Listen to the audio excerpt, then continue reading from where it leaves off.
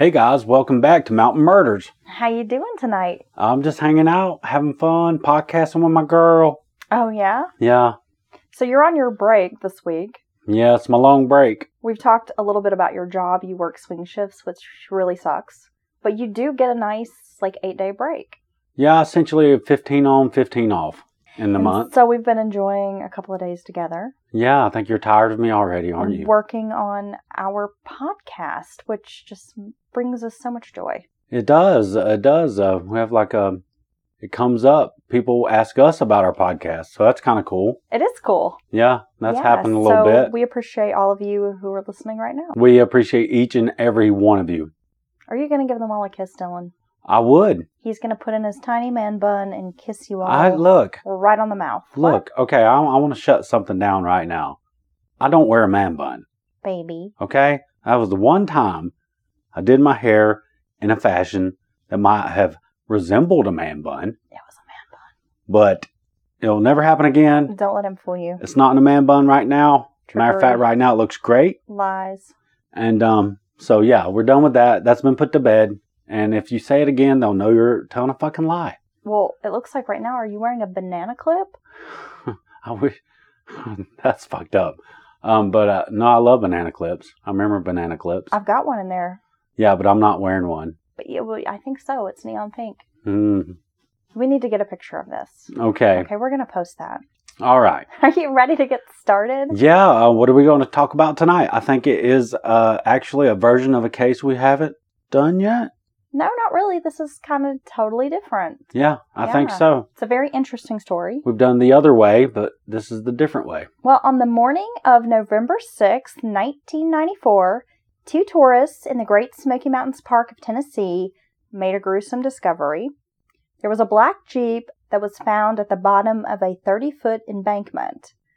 Kelly Lovera, a math professor, was found covered in blood lying in the back seat of the SUV. The tourists thought it looked like an accident, but when police arrived, they discovered Kelly had severe head trauma as though he had been beaten. Plus, he was not in the driver's seat, and a fall down the embankment would not have positioned him as he was found. Yeah, if it just rolled down the embankment and crashed into something, it sounds like. Yeah? Yeah, unless you're flipping and rolling, then you're probably going to be in the seat you started in, don't you think? Definitely, and we'll touch a bit more on this as the case evolves. Okay. So Kelly's widow, Shane Lovera, was born in 1966. Her parents were teenagers themselves, and that relationship didn't last very long. So Shane's single mom struggled for some time until she met and married a local bank president. Shane went from struggling to being showered with pretty much anything she wanted. Charmed life. She began living this life of privilege. She was a good student, very active, was president of the ski club and editor of the yearbook when she was in high school. She was always well dressed, drove around in a convertible sports car, and was essentially leading a life that would make most teenage girls envious. Yeah, I want to lead that life now. Yeah? Yeah. You want to be president of the ski club? Well, yeah, get me a sports car convertible, and I just have a carefree life, and I just got to do ski shit a little bit, a couple times a week. Right? However, there were two sides to Shane. She was not only the popular, successful student, but she was also known as a party girl who liked boys and was looking for a good time. Oh, that sounds horrible. Poison song. That sounds horrible. She don't need nothing but a good time. Okay. Sounds very 80s to me. In May of 1984, after an investigation into unethical loan practices and fraud at the bank, Shane's stepfather committed suicide. Oh, so I guess the fraud was true. There was a scandal in the small town where they lived, so not only did Shane have to deal with the tragic death of her stepfather, but also the rumors and gossip. They lost money, they lost social standing. All of this was very devastating for Shane. She was really embarrassed. And so everybody was talking about it. Everybody was talking about it. Yeah, so that's going to be hard to stay around there. Well, left with these outstanding debts and this tarnished reputation, Shane and her mother struggled to the point that Shane had to drop out of her university program. She did manage to enroll in a small school in Missouri, which helped her not only escape this local gossip machine, but she was able to finish her education. And it was at this college she met the tall, dark, handsome 24-year-old math major who was also a member of the marching band, Kelly LaVera. So they went from living it up on daddy's fraud money, it sounds like. Right. No offense, but sounded like the charges were true. He couldn't face it. He killed himself, honestly.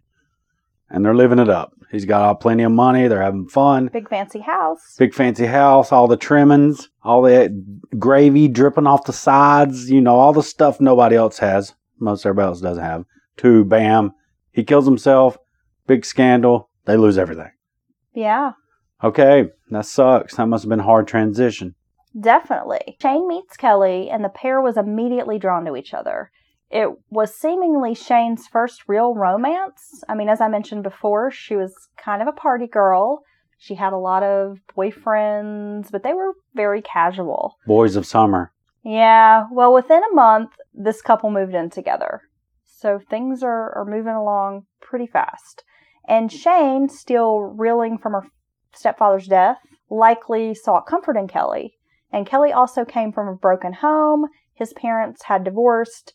And he thought Shane, he was finding some security in his relationship with Shane. He looked to her as well for comfort, for stability. So they were kind of leaning on each other. Within 6 months, they were married. Moving fast. Moving really fast. And they spent 5 years living in Missouri. Kelly became a math teacher after college graduation, and Shane put her career on hold to have a child. In 1987, their first child was born, and soon after, they had a second. Oh, soaking in that thing. Dylan, shut what? up. You're so inappropriate. Oh. Well, it was at this time the couple decided to move back to her hometown of Sevierville, Tennessee. I lived there. You did? Yeah. Yeah. For a little while. And Go for Vols. folks who are familiar with that area, Sevierville is very close to Pigeon Forge, Gatlinburg, heavily touristy areas. Sevierville, home of Dolly Parton. Yeah, used to you could get out to Sevierville and get away from that crap, but now it's grown all the way out there. It's true. Well, Kelly was an outdoorsman, and he really loved the idea of living in a cabin in the woods. So moving back to Sevierville, I guess he was imagining like he was going to be Abe Lincoln. Okay. Like in a log cabin. So he's chopping wood and hand hewing the logs and making, okay. However, Kelly and Shane could not have more different goals. Kelly wanted to live the simple life, cabin in the woods, where he could enjoy, being outside, surrounded by nature, wife, kids, just a simple guy. Her hoeing the garden rows with him, kind of thing. Yeah, he's a math teacher. He's just wanting a simple existence. She wants to go back to what she had, I bet. Well, Shane had champagne tastes on a Natty Ice budget. There you go. She had racked up a lot of debt over the course of their marriage, buying expensive clothes, shoes, going out, fancy restaurants, nice furniture, nice cars. So they definitely were living beyond their means. Well, yeah, teachers notoriously are underpaid. Well, she had grown up with money. I guess it wasn't an easy adjustment to go from being a princess to basically being lower middle class. A pauper. A mom with 2 kids and a husband who earned teacher's pay. Yeah, with the one income. Exactly. And you got to think, this is the, late 80s, early 90s, so probably even less income for teachers. Yeah, I'm sure. But, I would say one could argue right quick, the buying power of the dollar may have been a little stronger. $20 may have seemed to go a little further, but still, it's one income, teacher income. No one's ever accused teachers of being rich. That's true. Well, actually, no, I have heard someone accuse a teacher of being rich once. Oh, well. I worked for this asshole who owned a newspaper, and there were some teachers who were protesting about, low pay. And he was like, yeah, they're way overpaid for what they do. Oh, all they do is mold the next generation of citizens. Yeah, I was like, this man is ridiculous and completely out of touch, but we won't go there. He's somewhere being an asshole right now. I'm sure he is, sitting in his multi-million-dollar home. In Tennessee, Kelly was able to secure a job teaching at a community college. But with his meager salary and the huge mountain of debt they'd incurred over the course of the marriage, of course, he had gone back to grad school, so they had student loan debt. They had all of her credit card debt. Things were financially not stable for these folks. So they could only afford a small apartment. And the neighborhood where they moved was called Frog Alley. And it was full of singles and young people.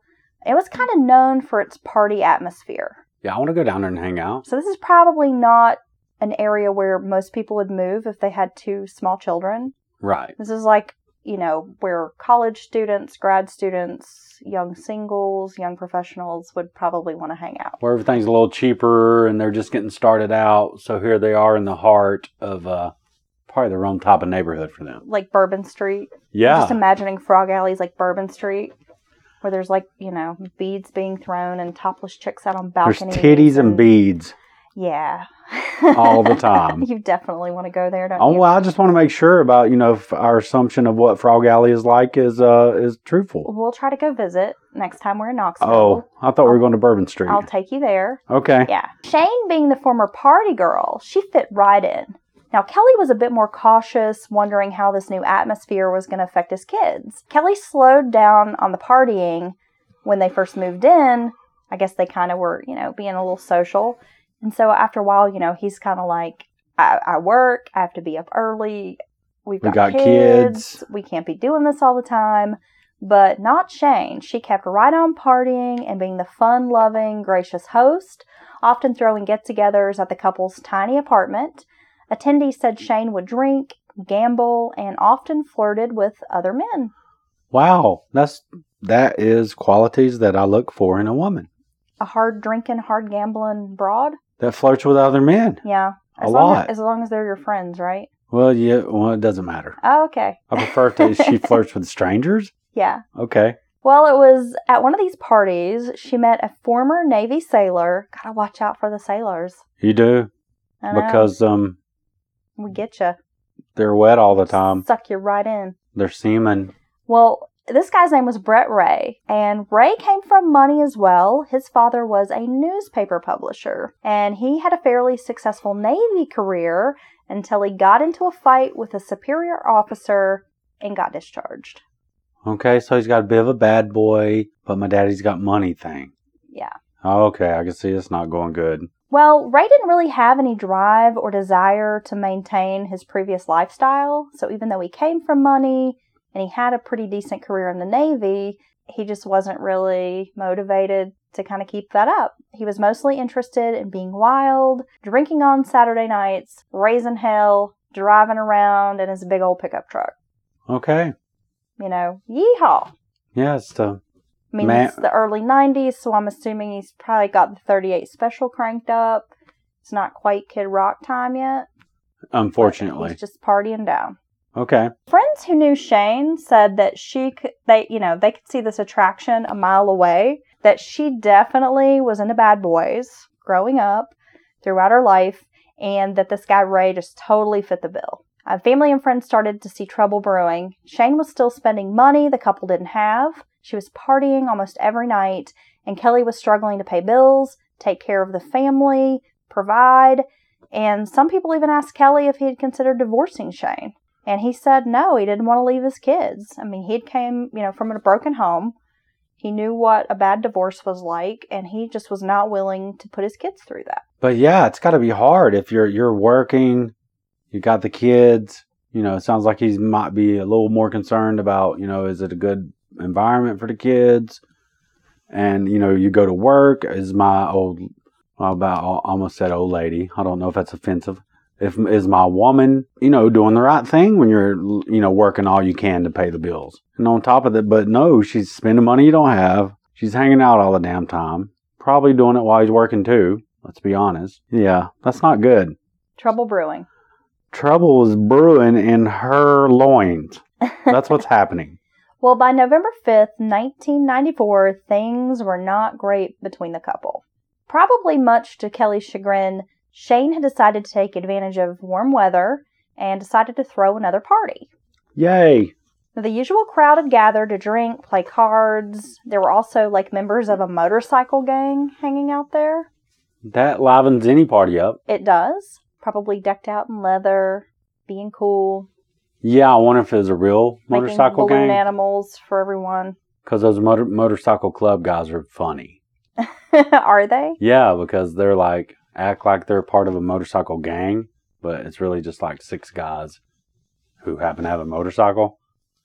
And they want to wear like matching jackets? Yeah, well, just a little side note. Yeah, I met a couple of them one time Like the pink ladies? at our local bar in the area. And I was like, oh, what's going on, guys? And it was funny because they had like the leathers and stuff on, but I'd seen them get out of like a 85 Honda in the parking lots, which I thought was funny. I was like, why didn't you ride your motorcycles? And they're like, hey, I'm Biscuit, and he prefers to go by Stitch. So I was like, okay, your motorcycle gang names are Biscuit and Stitch. Right. Again. Okay. Not very threatening at this point, but you know. What are their names supposed to be? Like Yakety Yak and like Machine Gun Joe or something? T-Bone and fucking the Strangler. I don't know. It's not. How many guys are going around the country running whores and guns up and down the west and east coast? Biscuit and Stitch. Not really happening. Well, now you're just stereotyping people. No, I'm these guys were stupid. But anyway. So, did they have a reason why they were in this 85 Honda and not like on a badass bike? No, well, the guy kept on. He said, well, we kind of run Haywood County. And I was like, oh. I said, which I found interesting because if you run a county, you don't kind of do it. Like, you're sure you do it. Like, you're a little more assertive about it. Like, no, we run this bitch. And I was like, oh, so you like traffic guns and women through Haywood County? What are you doing? Drugs.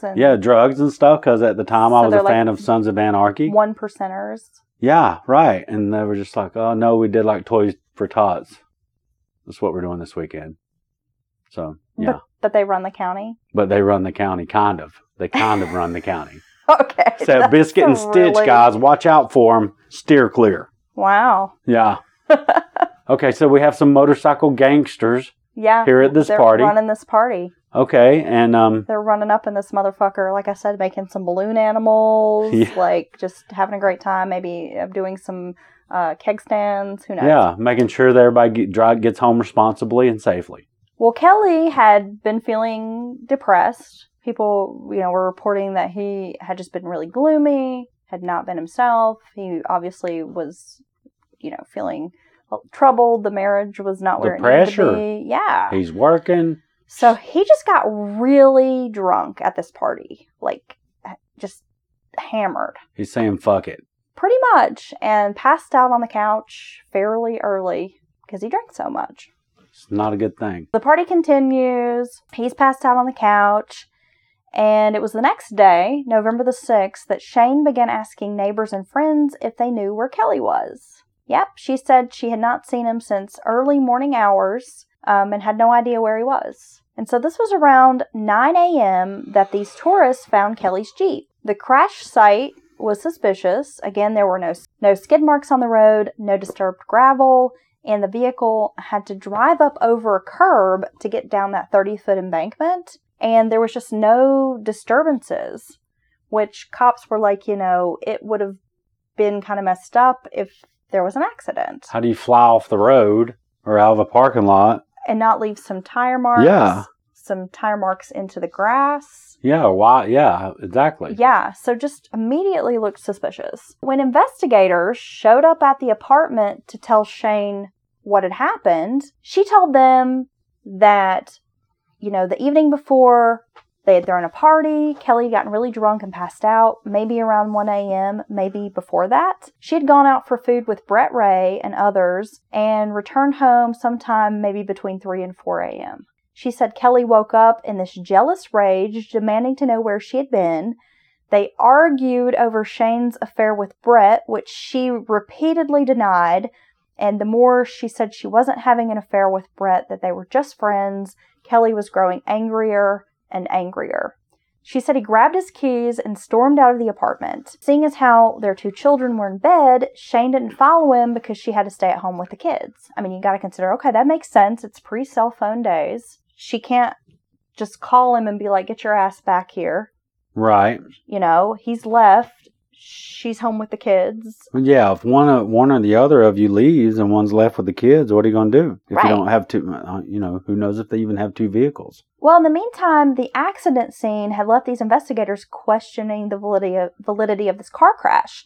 The Jeep had crashed into a tree head on, but the body was lying in the back seat in a pool of blood. While he may have been thrown during the crash, the blood was clearly disproving this theory. There was nothing in the driver's seat, nothing on the steering wheel, dashboard. No face smacking the window, nothing. dash, nothing. So not only was there blood everywhere in the back seat, it was primarily leaking kind of out of the tailgate of this Jeep.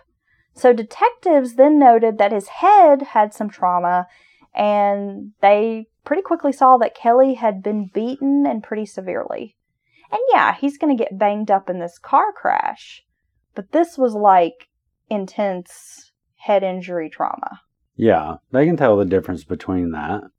Well, immediately they knew that this whole scene was staged. You don't tend to hit 6 or 7 times to your face in a car wreck, you know what I mean? Whatever energy or stopping of energy happens quickly, bam, a strike or two. Yeah, you don't typically get hit 9 times in the face when you have a car wreck. Well, physics, yeah. Right.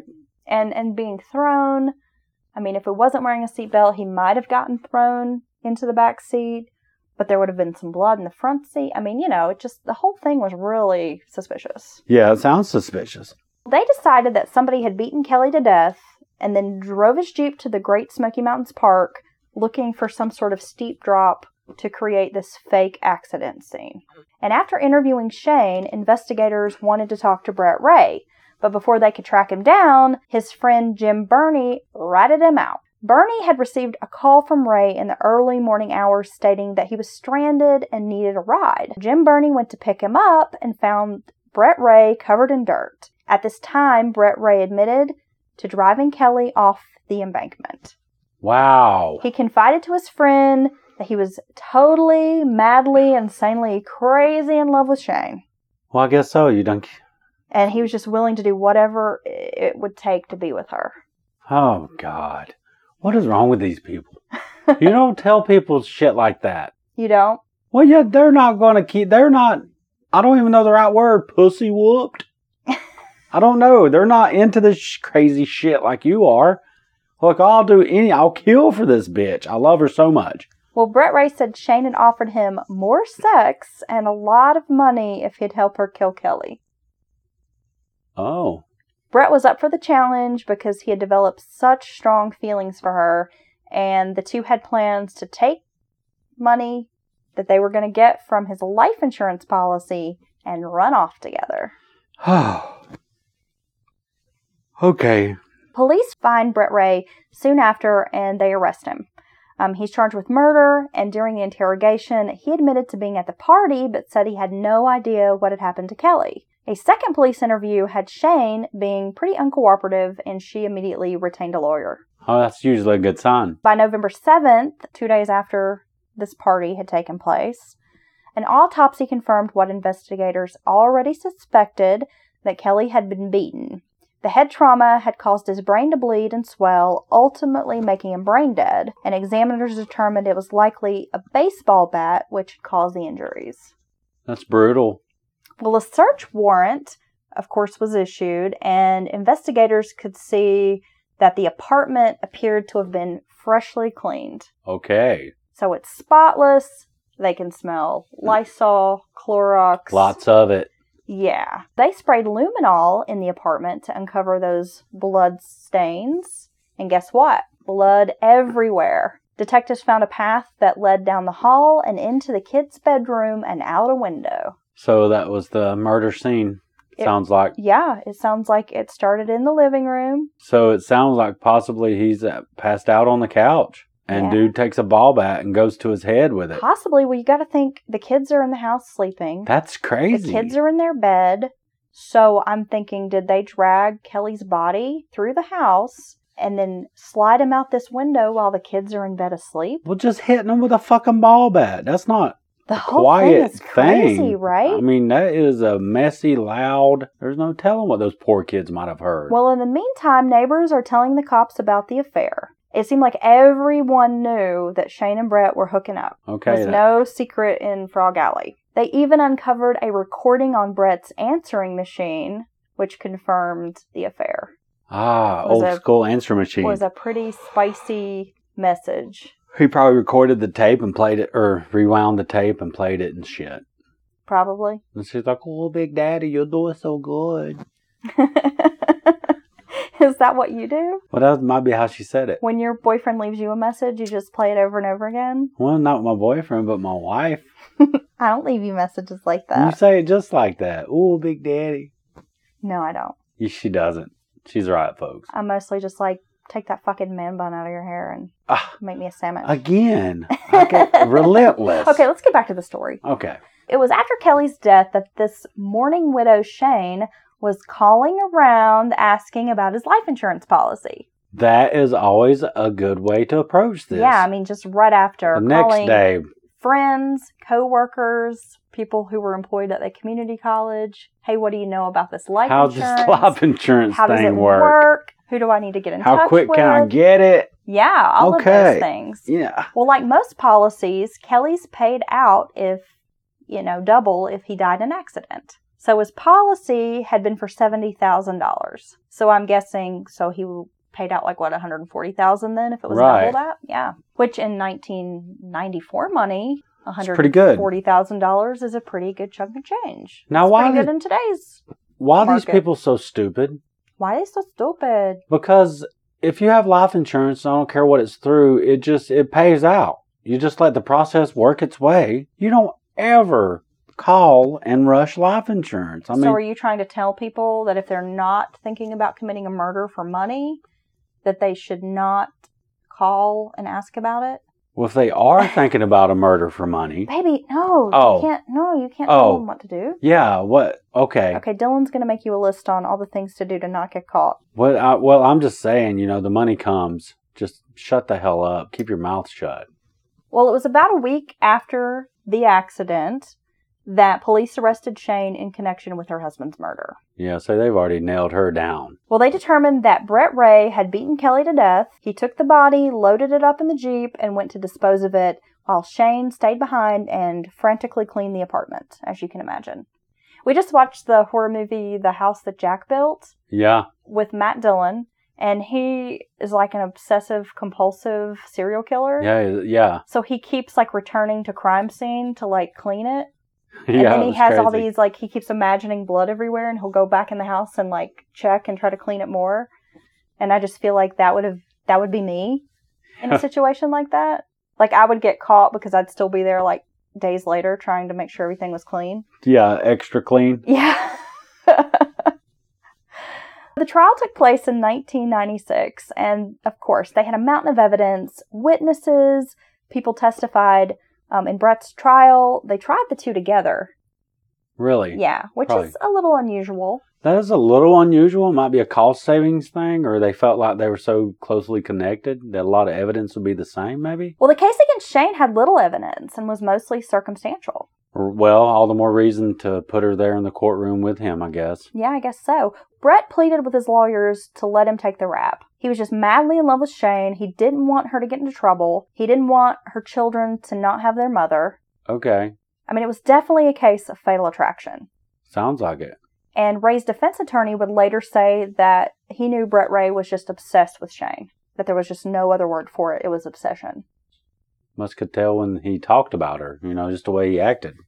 Well, Shane had a different take. She was willing to throw Brett under the bus, saying she had nothing to do with Kelly's murder, and he had to have killed Kelly while she was asleep. I mean, bludgeoned with a baseball bat, and you don't wake up and hear it?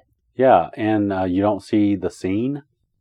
Yeah. I mean, yeah. You don't call cops, hey, somebody just beat my man to death? Yeah, fuck her.